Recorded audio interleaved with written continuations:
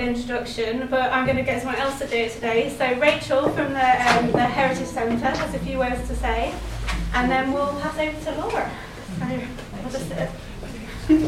Hi everyone, I'm a librarian from Norfolk Heritage Centre. My name's Rachel, and we're running a project at the moment called Fantasy Realms of Imagination. We've got an exhibition on at the Millennium Library on the ground floor and the second floor, and we're running like a programme of events around this exhibition.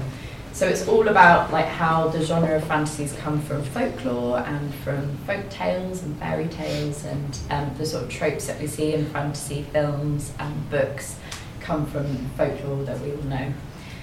So the Folklore Society kindly curated a programme of talks for us, of which this is one of, that didn't make sense, of which this is one. And the next three are going to be at the library. That's not a spoiler, is it? No, that's okay, good. The next three are going to be at the library. We're also, with the Folklore Society, hosting a Fantasy Fandom Fest, which is going to be a chance to learn about Dungeons and Dragons, paint some Warhammer models, meet some live action role players, and the Folklore Society are chairing a zine panel from 4 until 5, so this is at the library as well. And there's flyers at the back, so do grab one of those if you're interested. And it's thanks to funding from Anguish's Education Foundation and the Arts Council that we've been able to do this. So I think that's everything. And there'll be more collaborative events happening in the new year as well at the library. Thanks, Sharon. Thank you very much. Saving my job. So yeah, over to Laura now. Hello. So normally I'm a performer, a musician, and then sometimes I do a little bit of talking when I'm introducing my tunes and compositions.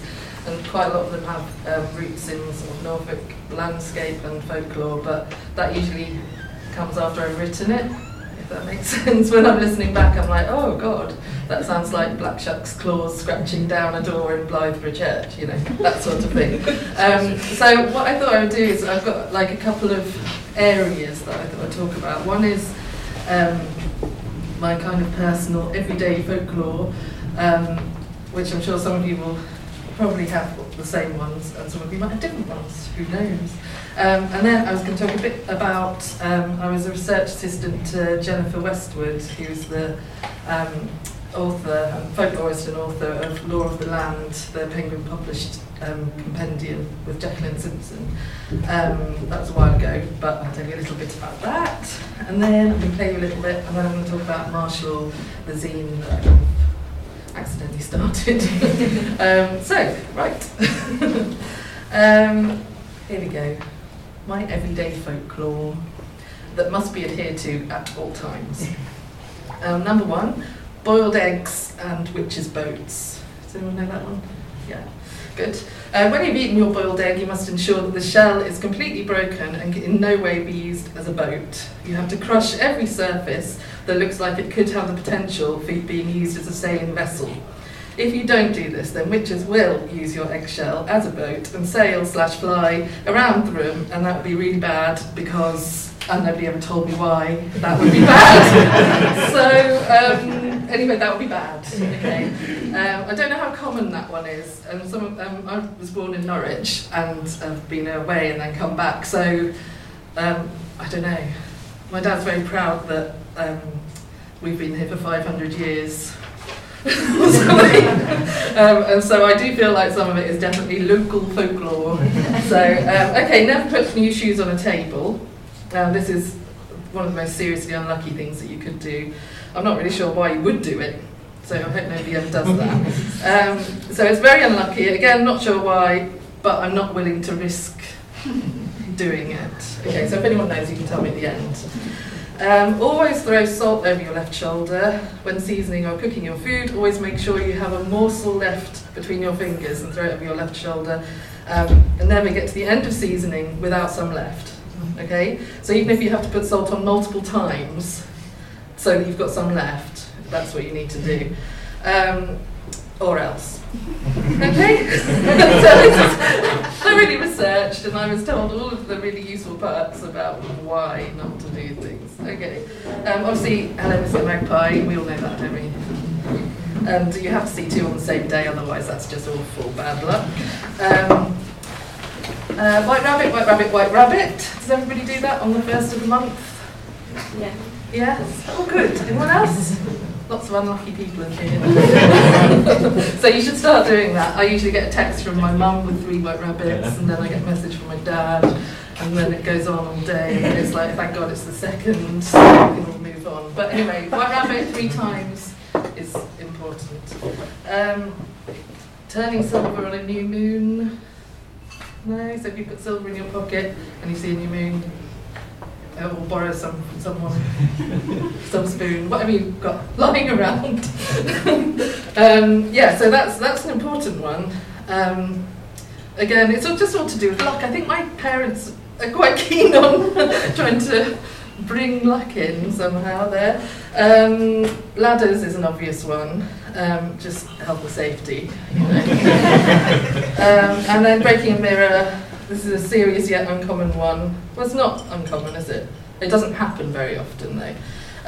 70 is bad luck, so just don't do it, because no one can afford that kind of length of bad luck hanging over them. So, I think you can see how thoroughly researched all of my stuff is. No, some of it really, honestly, is researched. Okay, so I'm going to talk a little bit about working with Jen Westwood.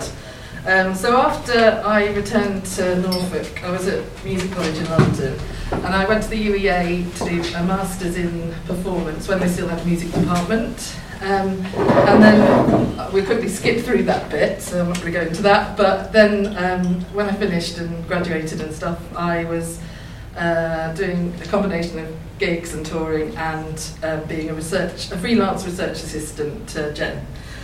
And I was charged with reference checking in the UEA and Norwich libraries, at one point checking the origins of fairy rings, and following long, really slow conversations that were published in the Gentleman's magazine. So they get, I can't remember how often they were published, maybe weekly, but they were so slow, and there was just a man saying, "Forsooth, have you seen a cowpat recently?" And I'm going, "I do believe that has something to do with fairy rings," and then someone would write back, and it would just take ages. So I just sat in the dark doing that for a little while.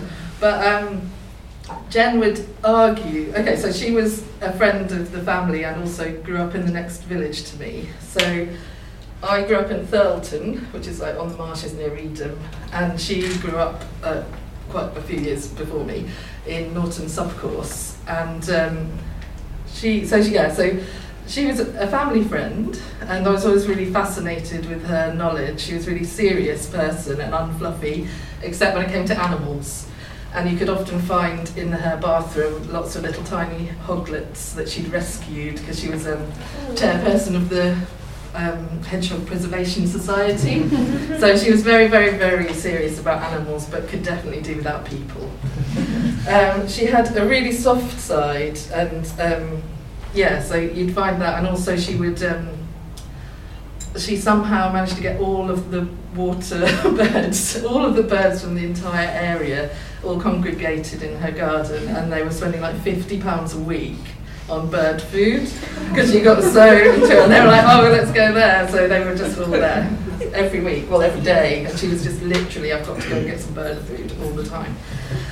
So when she wasn't doing that, she wasn't really whimsical. She wasn't kind of like a whimsical folklore. Do you know what I mean? Like, she took it really, really, well, she was a researcher, an academic, and she took it really, really seriously. And so if somebody said some nonsense, like, I would have been told off so many times for every single thing I've said already, so that's fine. But she studied with Tolkien, and she studied Norse mythology, so a lot of this stuff came into her writing and her books and her library, which is a really great place to have a look as well. And actually, now that I think her husband is letting her house out where she wrote for Airbnb, so if you want to go and see where she did her writing and fed all the birds and looked after hedgehogs, then you can, for about £1,000. I don't know. Yes, anyway. We used to wassail our apple trees with her in the new year, and we would argue about 12th night and what day it fell on every year. Is it 12 days? Is it the 7th the day or the 6th night, and all that stuff, you know. And when we weren't doing that kind of thing, and she wasn't feeding all the animals, she was in her attic writing, or drinking wine, or planning a research trip to take part in a pilgrimage that looked into different traditions throughout Europe. And she wrote a book called Sacred Journeys, which I don't know if anyone's seen, but it's really amazing. And she just went on them all and then wrote about them and captured all of the traditions of folklore that were happening. So this definitely impacted on my experience and love of folklore. I think I'd always been really interested in stories through music and through instrumental music, which is like my main area rather than song. So I studied basically medieval, Renaissance, Baroque, and then really contemporary music, so I missed out the whole romantic and classical thing. And a lot of it was vocal music, so I would have the songs and I had the vocals and the lines and the words in my head while I was playing. And so that's really sort of informed how I compose and how I write, and quite often if I'm playing or improvising, words will come in, and then I just think it's all about communication and all about call and response, and that kind of happens through my music. I feel like I'm rushing through, sorry. Maybe people can just breathe. It's fine, you're all lovely. So, I did write this a bit wrong. I said, because I'm a self-taught fiddle player, but I wrote elf-taught. That's a weird typo. So I'm self-taught on the fiddle or violin, same thing. And learned by going to loads of folk sessions around East Anglia, especially sort of Yarmouth and Norwich and Lowestoft, and a little bit in Beccles.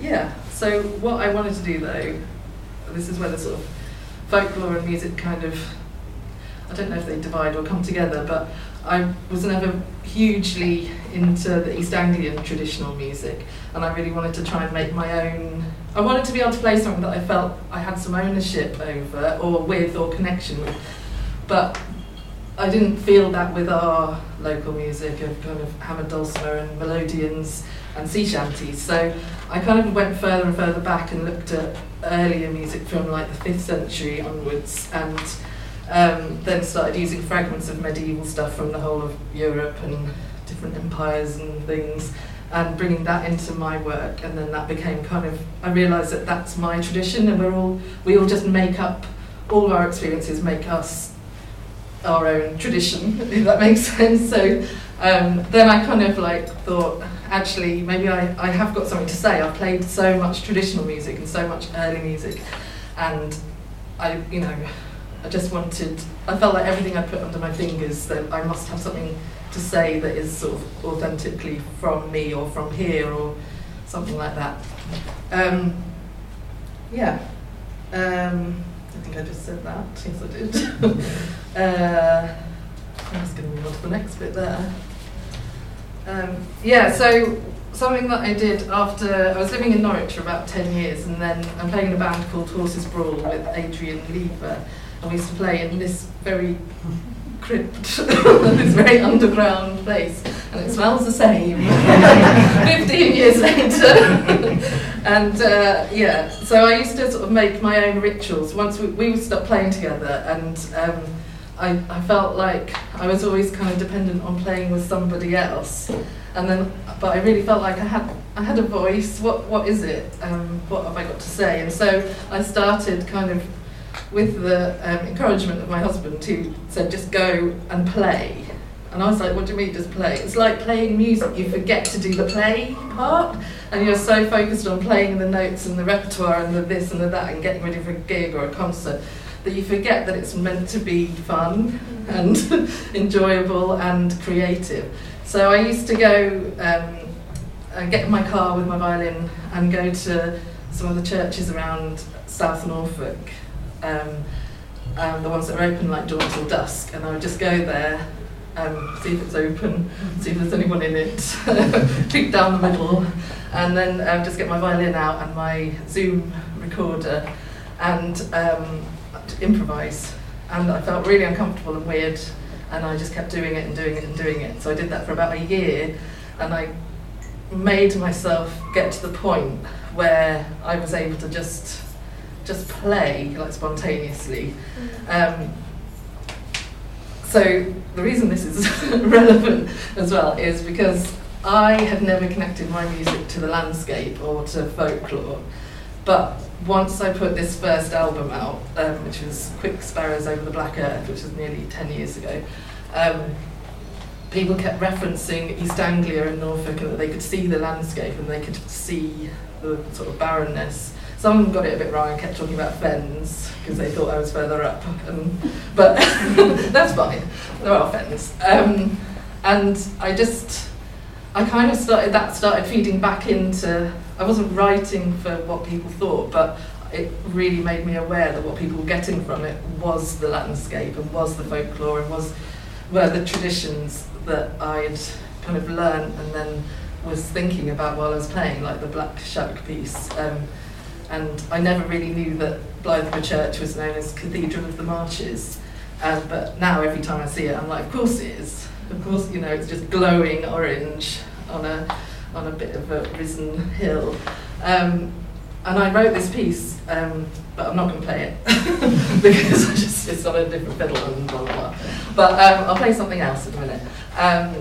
And yeah, like I said, it's like I'd got the idea of this place in my head, and then it's like the story emerged, and actually that was somebody coming up to me after a performance and saying, oh my God, I could hear the claws when he was trapped inside by the church. And then when I sort of listened again, I was like, oh my God, I've literally written him, Black Shuck trying to claw his way out of this building. So then I kind of, just sort of opened up how I thought about my own music and traditions. So that's that bit.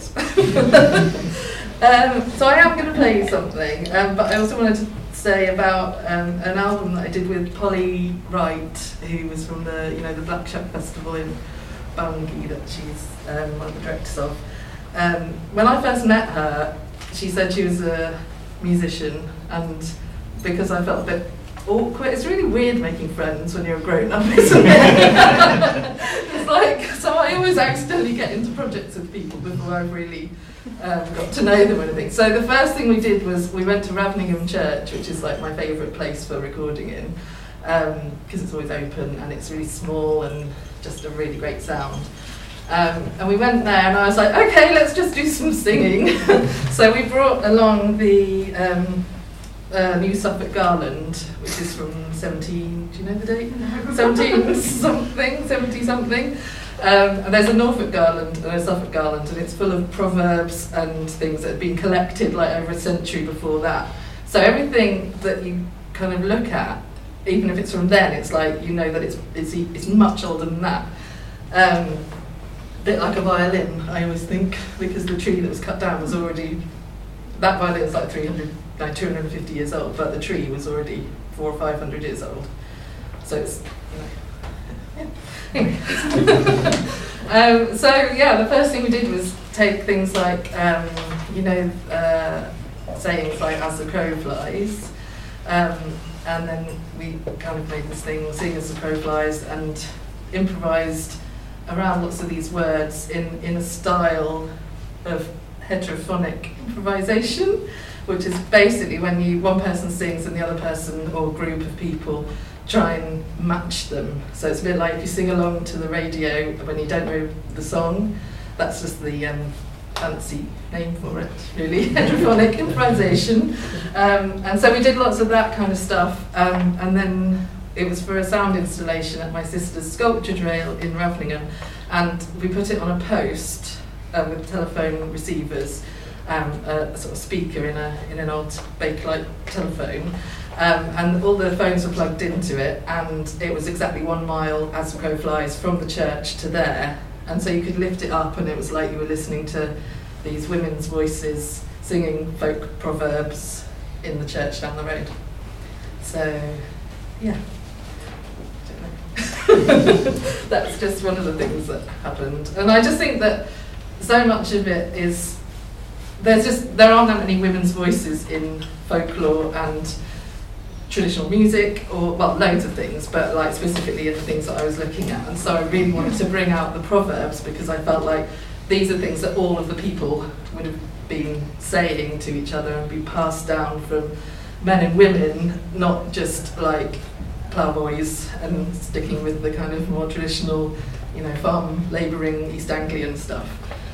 So yeah, I really wanted to kind of revisit somehow, draw out of the walls these voices of the people that maybe weren't heard as much. Yeah, so there's that. Yeah, I was just going to say, one of the things I used to do I did a couple of times with Jen, was play on Radio Norfolk at Foxley Wood. I think we did a couple of May days where we went up and she spoke about, where is it? I think it's near Dereham, is it? Does anyone know it? Yeah. And I would go and play the fiddle, and she would talk about something. And so that was really nice, and just being completely rural, just with the sound recorders there from Radio Norfolk. Okay, I think that's enough of that stuff. So I'm just going to play you have I got enough time to play a tune? Yes, you have, definitely. Okay, I'm going to play you a couple of things, and then I'll tell you about my zine. So, yeah, one of them, what should we do? Okay, I'll do this one. It's called Swarm Intelligence, and it's based on an improvisation and something from a collection called the Cantigas de Santa Maria, and which is a collection of 310, 400. I'm looking at somebody who might know. 400? No, okay, he doesn't know. 410 songs, which were commissioned by Alfonso the Great. So that combined with journeys I took as a teenager when I had a regular gig at the Ferry Inn in Reedham. So it makes sense to me. So these are the kind of traditional elements that I'm bringing in. Anyway, so this is, Swarm Intelligence. And I recorded it in a container in a field in South Norfolk. So it might have gotten a bit floppy because it's quite damp. Should be okay.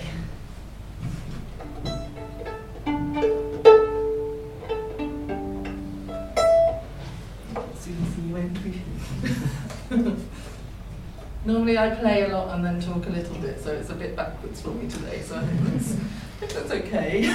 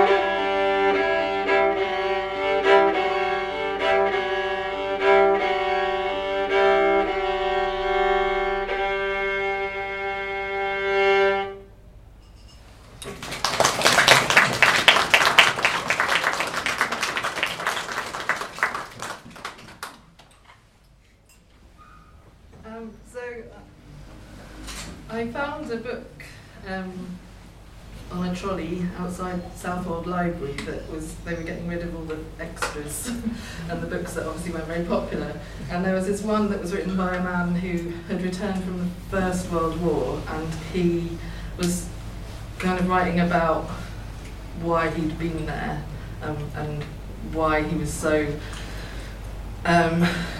obviously pleased to be home. And so he sort of documented all of the birds in the area and all the birds that come at different times, like during the winter and the summer, and their sort of flight movements and things like that. So it was called, the album that I made based on that was called Simultaneous Flight Movement, and it's all about,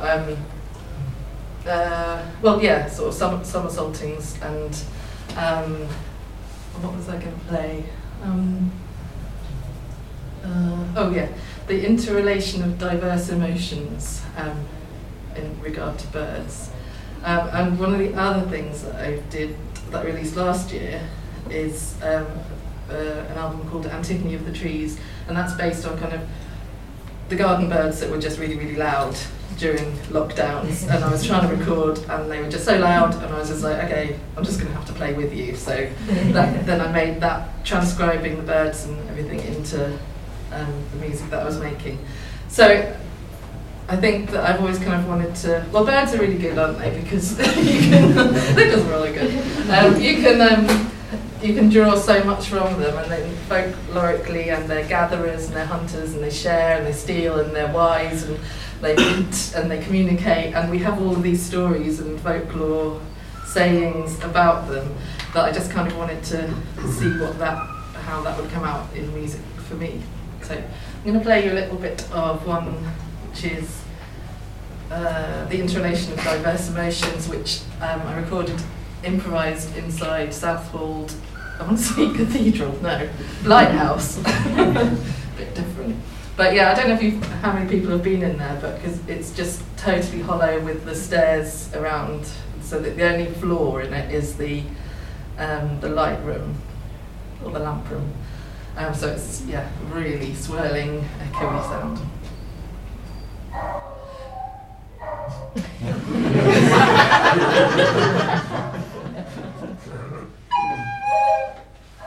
Oh no!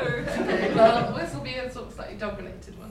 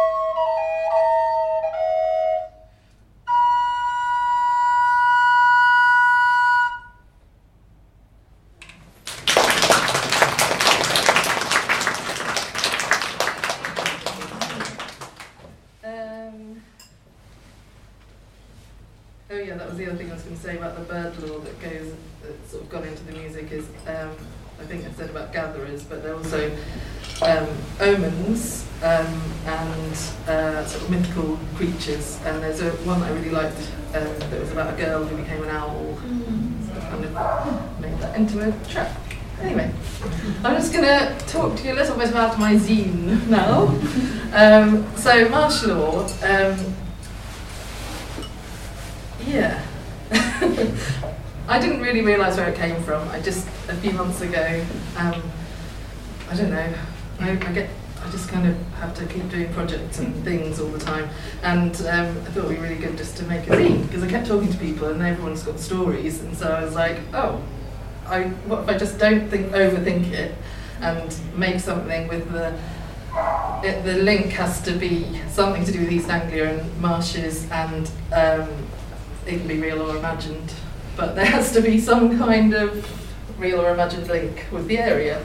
Because there are so many people and so many stories, artists, writers, poets, musicians, and people that don't do any of those jobs who really wanted to write something. So one of them was my original recorder teacher and piano teacher, who used to drive around all the villages giving us piano lessons. But he had an awful lot to say about Weetaker. So we thought that was like, yeah, okay, I really want you to do that. You know, he's just spent all of his life playing the piano and not talking so much. And so he had a lot of things that he'd driven around for like years and years and years, these marshes and these places. So yeah, I kind of wanted to include people that had an influence on me as well. So we've done 2 issues. The first one is the yellow one. There's only 3 copies of that one left. And then I've just done a few extras for tonight of the red one, which is issue 2. And I wrote in it, in the second one, about my history of helping my mum and her friend make the parish magazine. They were both atheists, but they really, really liked the Gestetner printing press. So they kind of thought, well, we could volunteer, because if we were doing it together, that would be fun.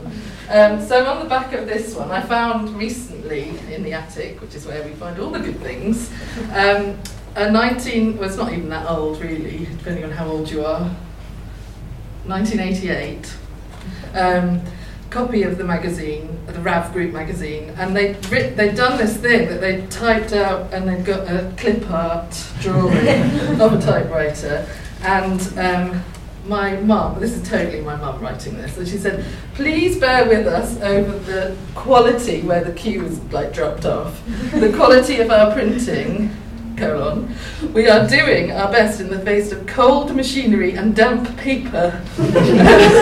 Next month should be better, as we hope to have moved into the Methodist room, but the mag may be late because of this move, so please don't blame your distributor. Thank you, editors. So I thought they needed to be there. They're like the OG local parish magazine, and without them I wouldn't know how to collate anything. So there's that, and also a village thing that happened again in the, trying to work it out, late 80s, where all the children from the villages, Thurleton, Norton, Haddiscoe, Alderby, places like that in South Norfolk, and a little bit of, well, is it Suffolk? It's got a Suffolk postcode, anyway.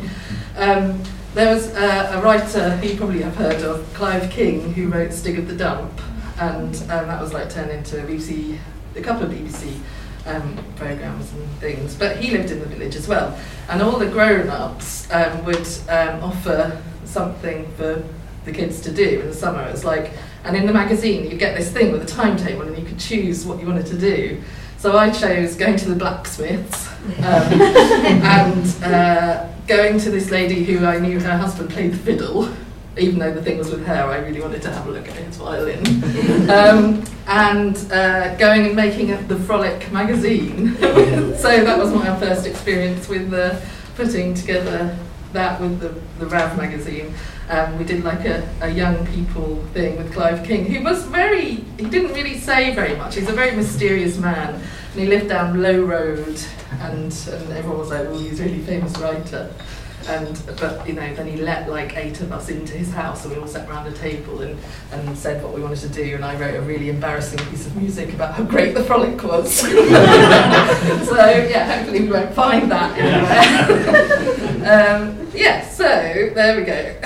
And so a lot of the contributions for the zine have come through conversations with people, like I said. And then one day in June this year, I just thought, I'm going to make it a real thing. My plan was to make a couple of copies for sale at the Raveningham Sculpture Trail. And then I thought I'd pop a few online, and then it sold out, and then I had to get some more done, and then I had to get a third run, and it was all a bit unintentional and improvised, and that's kind of, I think, a good way to make things, because then it doesn't you don't scare yourself off with how much work it actually is. I don't know, I just wanted to make it. And it was really nice finding that other people wanted to read it and wanted to be involved. Yeah, I didn't want to think too much about what it would be. But now we've got these people who, it turns out, have actually, one of them's a PhD student who's staying down the road at the Piano Restorers, and it turned out that the person who first documented Black Shark was the person that he was writing his whole PhD about. So there was a whole weird coming together of things there. And also I'm a bit obsessed with taking photos of the moon, so I put some of those in there, just the usual things that you might do when you have to make your own entertainment in the countryside. So I don't know what else to say. Oh yes, okay, so I've got my one name drop. I know it's my third name drop, but you'll like this one. So I went into it with an open approach, an improvisational zine, with only one rule being that it had to be to do with the marshes, or people who came from the marshes, or East Anglia, or a connection, however tenuous. For example, my friend and collaborator Laurie Goldston, who's a cellist, composer, performer, and best known for playing with the band Earth, and also as the cellist on Nirvana's MTV Unplugged. So she came to Norfolk last summer on her way to Italy. We'd done a tour together around the UK, and I took her to all my favourite places. Took her to Raveningham Church, and I took her to St Olive's Priory, where she got really bad back because there was no chairs, and she sat on the steps, and we made an album, that sort of thing. And so we recorded and improvised in the Undercroft. And she didn't really have a link to the area, but this weekend just gone, she emailed me to say that she'd been doing some more research and has found that her ancestors are from Wrentham and Laxfield. So that's very exciting. So now it's all, in retrospect, fine that she wrote about animals in Seattle for Marshlore. It totally makes sense, I think. So another reason that the zine exists is that myself, my mum and Polly Wright had a really funny email chain about a virtual village fete that we were going to put on, so through the pandemic, and we kept occasionally driving past fridges that are left on the side of the road, and Polly would say, "Oh, I've seen a really good fridge. Do you think we can use it for our fete to keep for the ladies to do the tea?" And then we were all decided we weren't going to have real toilets because it was COVID, and so we would just have virtual ones. And so then we ended up creating in our heads an entire village fete. Didn't exist, but there is a whole page advert for it in Marshlore. So it's on the 37th of October. So you just missed it, but just only a little bit, by a few days. So all of the ideas are based on rural Norfolk traditions and events, such as real things like the Threshing Fair, which is now the Raveningham Country Fair, village jumble sales, guess the weight of the pig, ferret racing, all of the normal, the things that, and some of these things people still do, don't they, in 2023. It's not like, we still live in a kind of rural place, and there are village traditions. So you get the idea about Marshlore. It's real and imagined, but there is always something there that's threaded through the centuries. Folklore that's passed on, and events and traditions, and the Lantern Men, which the Norfolk Folklore Society wrote about in the Yellow Marshlore, the first one. That always was a sort of an important story for me from a really young age. The pub that the man, can you remember the pub? Not because I'm an impression now. Oh no, I can't remember anything. Okay, anyway, there's a pub in Norton where the are they bargemen? I'm not really sure, I can't remember. Wherrymen, that's it. Would walk up from the marshes and from the river and stuff, and they would go up to this pub. And then I found out I was having it was very odd. I had Alexander lessons with this lady when I was about 12, and it was really weird and creepy, and I didn't understand what it was at all. But it's all about balance and playing music while people move your arms. It's really weird. Anyway, it turned out that this place was the pub that was in the story, the original folklore about the lantern men, and it was her house. So it was like a really very weird, just a normal part of, going somewhere for a music lesson or something, and then realising, oh my god, this is actually, there's a reason it's so creepy and weird. It's because, lantern men drawing people into the marches and doing whatever they wanted to do. I don't know. You never find out what they do. No! Yeah. Like all of my folklore at the beginning. It was a very strange building and experience. Basically, I suppose, I don't feel like an authority on anything particularly, but I'm really interested in how all these things feed in to our daily lives and our creativity and our music and art and writing and just conversation.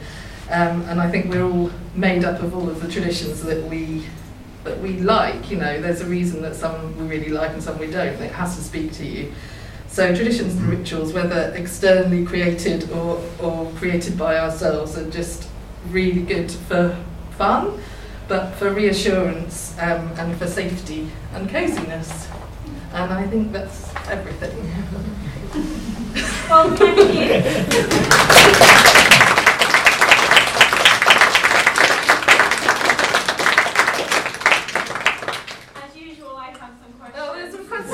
Okay. So if people don't mind, I'll just kick off the questions and we'll see where I'll it just goes. stand here. Do you want to see? No, it's fine. I'll just make everyone else feel that. I think the first thing I'd like, it's more of an observation really than a question. So I love the title, Real and Imagined Folklore of East Anglia, because when you're reading it, and I think it kind of says a lot about folklore to me, I don't know which is the real and which is the imagined. Yeah. Because some of it is so like the Bishop Beaver of Babington. That's real. I know. It sounds like it doesn't. They ordained a beaver. It sounds It's real. That's it with folklore. Who is to say what is real? That's why Jen was so good though, because she would go as far back and get as many sources and just as much as possible to really find out really what people thought. Yeah, because a lot of it has with any story, there's an element of something real in there. Yeah. But what could be the real thing about the Bishop Beaver of Babington? What did he do? I can't remember. He rescued built a bridge. No, he rescued someone who's a saint. Can anyone remember St. Felix? Yes, it was St. Felix. Yeah. And then he was made a bishop. But it's such a brilliant story. But when I was reading Marshlore, and you spoke about it at the start, the everyday folklore, and something else that I found quite interesting was some of the folklore that you put in there, I kind of recognise, but I do it different. And it made me think everybody probably does the folklore different, but it's no less real. Absolutely. So I find with the magpies, I always say, good morning, Mr. Magpie, and do a salute. And how are you today? Yeah, no, I just say good morning. It says, hello, Mr. Magpie, where's your wife? Oh. But so it's again, everyone has all these little, and with hagstones, you're it keeps the witches out. And I'm well, I have them up, but I can still get into my house. Yeah. So I always say... But there's also the one where if you look through a hagstone, then the next person you look at is going to be your lover, or it's going to die.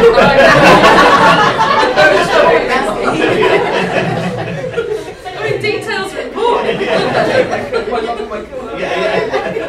I always heard it was fairyland, depending on where you looked. But so with the hagstones, I have kind of adapted that, because obviously I don't want to be able to get into my own house. Yeah. So I say it keeps away curses or I think it keeps away bad things. Yeah, so it's just I find it just really interesting that how much, how did that Hagstone story start? If I'm changing it for myself, how I just think that there was somebody that someone was like, I just really don't want you to come round. Oh, got a really big Hagstone. That'll keep them out. I don't know. But actual questions now. I do have actual questions. Do you have any thoughts on why folklore seems to be so popular at the moment? Should I have asked you these questions for No. No, I think that people are reaching for things for security and to feel like they belong in the world in some ways. That's how I feel about that. I don't know. It's definitely more popular and more, but also I think that people are being a bit more honest about what they like. Over the last few years, maybe we all got to spend a bit more time in our own brains and just thought, actually, I do really like watching Hallmark films. Or I do really like folklore, or I do really like dressing up, and I do really like doing spells and seeing if that'll work, or making talisman, or burying coins, like my sister and I did. We made some Iceni coins based on the ones in the Norwich Museum, in the Castle Museum. They're over there, by the way. And we took them and we buried them, and then we dug them up, and we went, oh my god, we found a hoard! Then we sold them. And they were imbued with sympathetic magic. But we had a really fun time doing it. That's normal for Norfolk. But I do think that I really do feel like we've had a bit more time in our own heads, and I mean, I'm finding it a bit funny at the minute, like with lots of social media and stuff like that, just generally overwhelming people. And I literally yesterday unfollowed everyone, so nothing personal. But I feel like, I don't know, we just have to spend a little bit more time in our own heads because it's all just too whizzy and it's too much and there's so much going on all the time and it's so instantly available that we need the hub, we need to feel like we've got some ancestors and that it is going to be all right and that people have got through loads of things over centuries and centuries, and I don't know, that's kind of why I think people are gravitating. Yeah, I agree. Do you think that? Yeah, I do. That you said it very well. That's exactly what I was. But probably much more elaborate. More words. So my last question, because you answered quite a few of them actually beforehand, but my last question, and possibly the most important question, and one that I try and ask everyone that I can ask questions of, which is scarier, a monk-headed dog or a dog-headed monk? Monk-headed dog? Dog, I don't know. Hang on, wait. I don't want to rush. Just hang on. Just picture it for a minute. I am. But I'm not picturing a good head on the dog. It's not a good No, one. it isn't. Is it? A monk-headed dog is terrifying. Oh God. Should we have a vote? Dog head? A dog-headed monk or a monk. But what are they for? Why? It's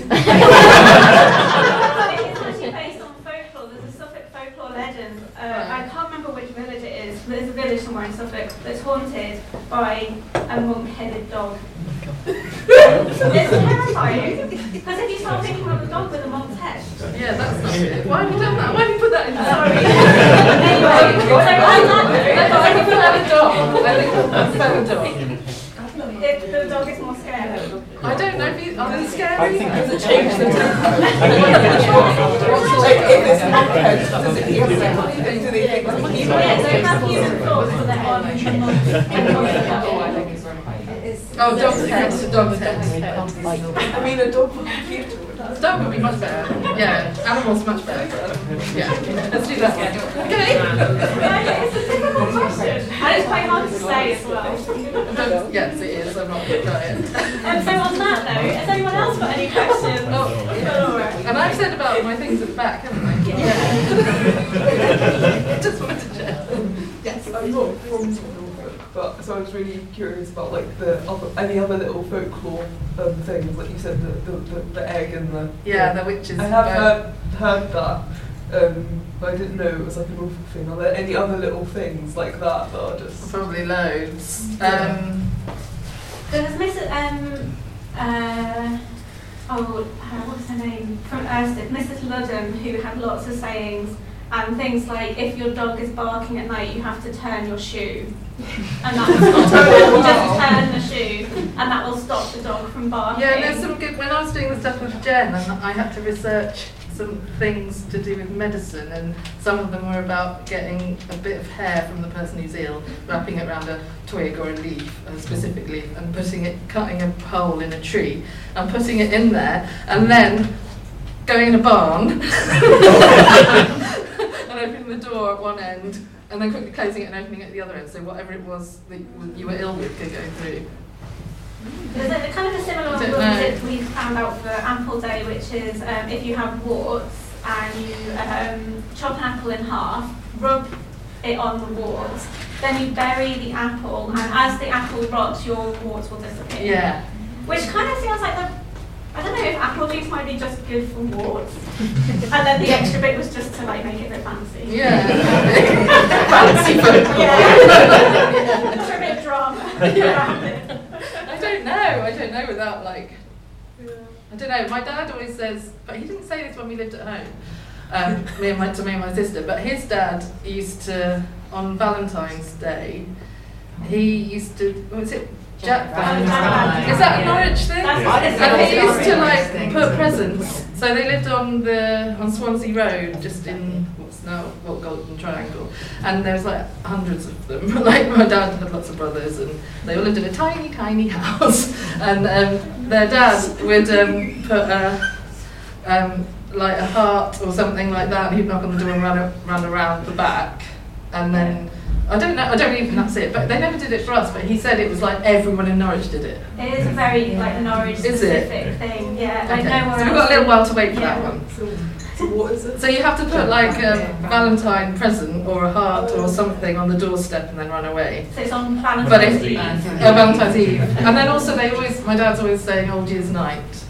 He never does New Year's Eve, he always does Old Year's Night. It just, sorry, it's not it. I haven't got very good answers. Like, yeah, it just is like instead of celebrating New Year's Eve, he just celebrates the year that's just gone, rather than what's coming. So give it a nice bit of closure. Any other questions? You've spoken a little bit about sort of your own personal folklore, which is quite a sort of messy, magpie-ish kind of approach. Yeah. But then on the other hand, like your research for a kind of academic folklorist, which sounded like quite a sort of precise, meticulous exercise. Like, so when you're putting together those like academic folklore, like what do you decide what is authentic? Where do you stop? Like how far back do you go? Yeah, well, I mean, I have to be really honest and say that I was very prescribed what she wanted, and I was like probably the third or fourth research assistant down. So I was literally checking all the references and page numbers and everything. So I wasn't getting, but occasionally I was getting to do. She would tell me which library and which librarian to contact, and the internet didn't have all the things because it was all the way back in 2002. So the whole of folklore wasn't on the internet then, and yeah. So I don't know. I had just finished a master's, so I was still in that mindset of being able to actually research and follow threads. But I had to check everything with her, so I didn't really get that much autonomy with it. So does that make any? So I suppose like in your own view, how do you like define between like sort of this imagined, made up, messy folklore and then like the authentic? No. No, you just. But I don't see it as like messy folklore.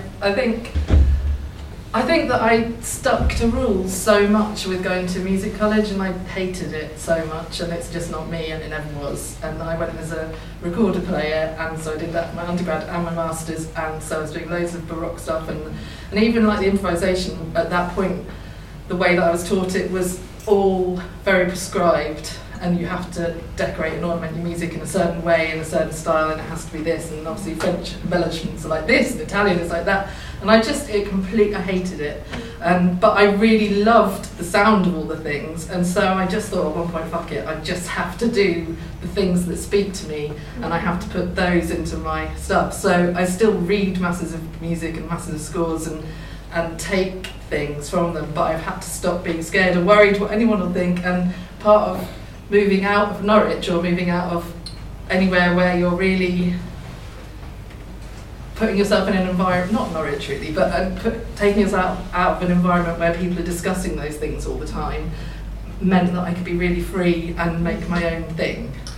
So I feel like I'm constantly making my own kind of stories and boundaries, but I just don't think there's a right answer to how to do things, and definitely not with music and folklore, because everything could be interpreted and reinterpreted in so many different ways, but I think the core of it has to feel right, and so I just go with feelings. That's the best way. Yeah. Anything else? Oh, you said about like when you used to go around and play in churches. Did you like have to get permission to do that? Like happy to do it? Some of them I did. Did anyone ever stop you? No, and you can do it. I do it all the time, and I've recorded loads of albums like that. So the Raveningham Church, we rented a house on the estate, so I did ask Sir Nicholas Bacon if you want to know who to ask. I did ask, I said, is it okay? Because it's kind of in their garden, but not totally in their garden. But he was like, yeah, it's fine. You know, it's open from dawn till dusk, just do what you like. And then some of them, like, there are some that are too creepy for words though, like, just too creepy, and you go there and it's like, I can't even go in. But no, mostly I don't really like asking people this. I don't do anything like, you know, I don't know how to explain it. I just go, and then if I feel like one is good, then I'll go, and if I'm allowed in. And most of the time, if you bump into a church warden, they're like really happy to have somebody going in there and enjoying or exploring the space. And I just did something in Norwich Cathedral. Because I'm playing, am I allowed to say that? Yeah, I can say that now. Artist in Residence, am I allowed to say that? At the Norfolk Festival. Am I allowed to say that? Yeah. Next year, and one of the performances I'm doing in there is Antiphony of the Trees. But I went in a few weeks ago, about a month ago, to see what the acoustics were like, and I did some improvising, and I might have slightly recorded a release while I was in there doing that, which was like half trying out the acoustics and half just wanted to see what happened. And then I got home and I was like, oh, what's this? So it turned into something. But the ones that I generally don't ask, because it's a bit complicated, but if I feel like I need to book it, then I'll book it, and then sometimes I'll just give them a donation in the donation box. We usually put something in there. And like Southwold,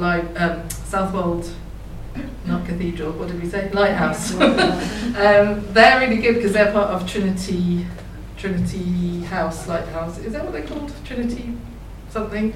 Sorry, I've forgotten everything now because it was all written down. They're really amazing because you can actually book to go in. If you book yourself a tour of the lighthouse as a group on your own, it's £15 for half an hour. So I booked it for like an hour and a half, 2 hours. So that wasn't very much money, and as a recording space, and I went in there and I recorded everything, and I improvised as much as I could with a man sitting there for health and safety, in case I decided to run up the tower, which I wasn't, because I realised I had vertigo. Anyway, but he was sat there, and every time I stopped playing, he would continue stuffing his envelopes, and so it sort of broke the spell, but yeah, there are lots of places around that you can go inside that you might not think you can, and there are always people to ask, and there are lots of places that are free to go in, and that people do genuinely want you to explore. And you know, I just love that you could be somewhere and you just have that time on your own in such a magical, resonant building. So kind of following on with that. yeah. So obviously churches are kind of, they're always the heart of the community, going back to Middle Ages Yeah. throughout. Do you find when you're doing music in there, you're kind of invoking the people that are kind of in a sense, were the ones that were practicing folklore throughout Yeah, history, that was one of going the. into churches. Kind of Yeah, and I feel like people had to be so quiet, and like the only time they would get time to themselves to sit quietly, maybe, or in their own head, is when they're in church. And so that was kind of the idea with the Sing As the Crow Flies, is that like, what thoughts have gone into these walls, what people have been here. But I'm not religious, you see, I'm just really, but these are the only buildings that are really still standing from that time. So it makes me feel very connected that communities did go into them, even if they were made to believe certain religions and doctrines, and you know. But yeah, I mean, you can't really avoid people going in, I don't think. No, yeah. But sometimes I don't want that, so I'll like recorded in a whopping hydraulic power station and or an aircraft hangar. You know, it's not all churches, but it's all things that are like massive loudspeakers. Anyone else? I just wanted to know a bit more about the creepiness of this in this house that you were. Oh yeah, well, I don't know anything about the lantern. I don't know okay. It's kind of like these. So across the marshes, when a mist might roll in, there are these. You can probably explain it better, but there are like little lights, like gases. They're sometimes referred to as will-o'-the-wisp. Yeah. Yeah. They do have like a Latin name that I can't say, but someone else might be able to say it. Incarnate something. Anyway. Yeah. But yeah, they're meant to basically lead people astray. They like lure you into the marshes and then you drown. Because you think it's like a candlelight or a lantern. Or there's a person, so you're like, oh, do you need help? But when you found it creepy before you knew. Oh yeah, because the house was really really creepy. I want to know, like, I want to know about that. Why was it creepy? Why was it creepy? Well, it was creepy because I was like 12 and I was sudden. I mean, I don't know. I didn't really understand what Alexander technique was, which so it's a very sort of physical, musical, sort of. Oh, how do you explain that? Anyone? I'll come across it myself. It's kind of like it's so that everything's about sort of equilibrium and balance in your playing, so that you can really be the most fluid and relaxed. So if you're like an opera singer, she specialised in opera singers, but some of them stayed with us while they were doing a course there, so she offered me free lessons, well, offered my mum them, and so then I had to keep going there, not keep going there, but I had these lessons, and I found the whole house, because it was like, it really stands out as one of the oldest, creepiest places. I can't really do any better than that. I think, I don't know, I just think it's like dark, 1980s, early 90s marshland village. Does that enough? Yeah, and then knowing that just down the road, you've got the, what is it, the Yare? I don't know. I grew up on the Norfolk Broads, and I'm like, oh, that's a broad. Yeah, so yeah, there's this whole, the landscape there is very barren, and you have also these. I just remember from when I was little, when we used to walk home from school, the cows would always be being moved at a certain time. So you'd have to wait right beside the road, and there's like 1,500 cows. But when it's really misty, you can see their feet, and you just saw these floating cows. So it's really like that combined with the lantern men, which are, I think it's just a slightly creepy area, I think, maybe. Any other questions? Shall we give Laura another round of applause?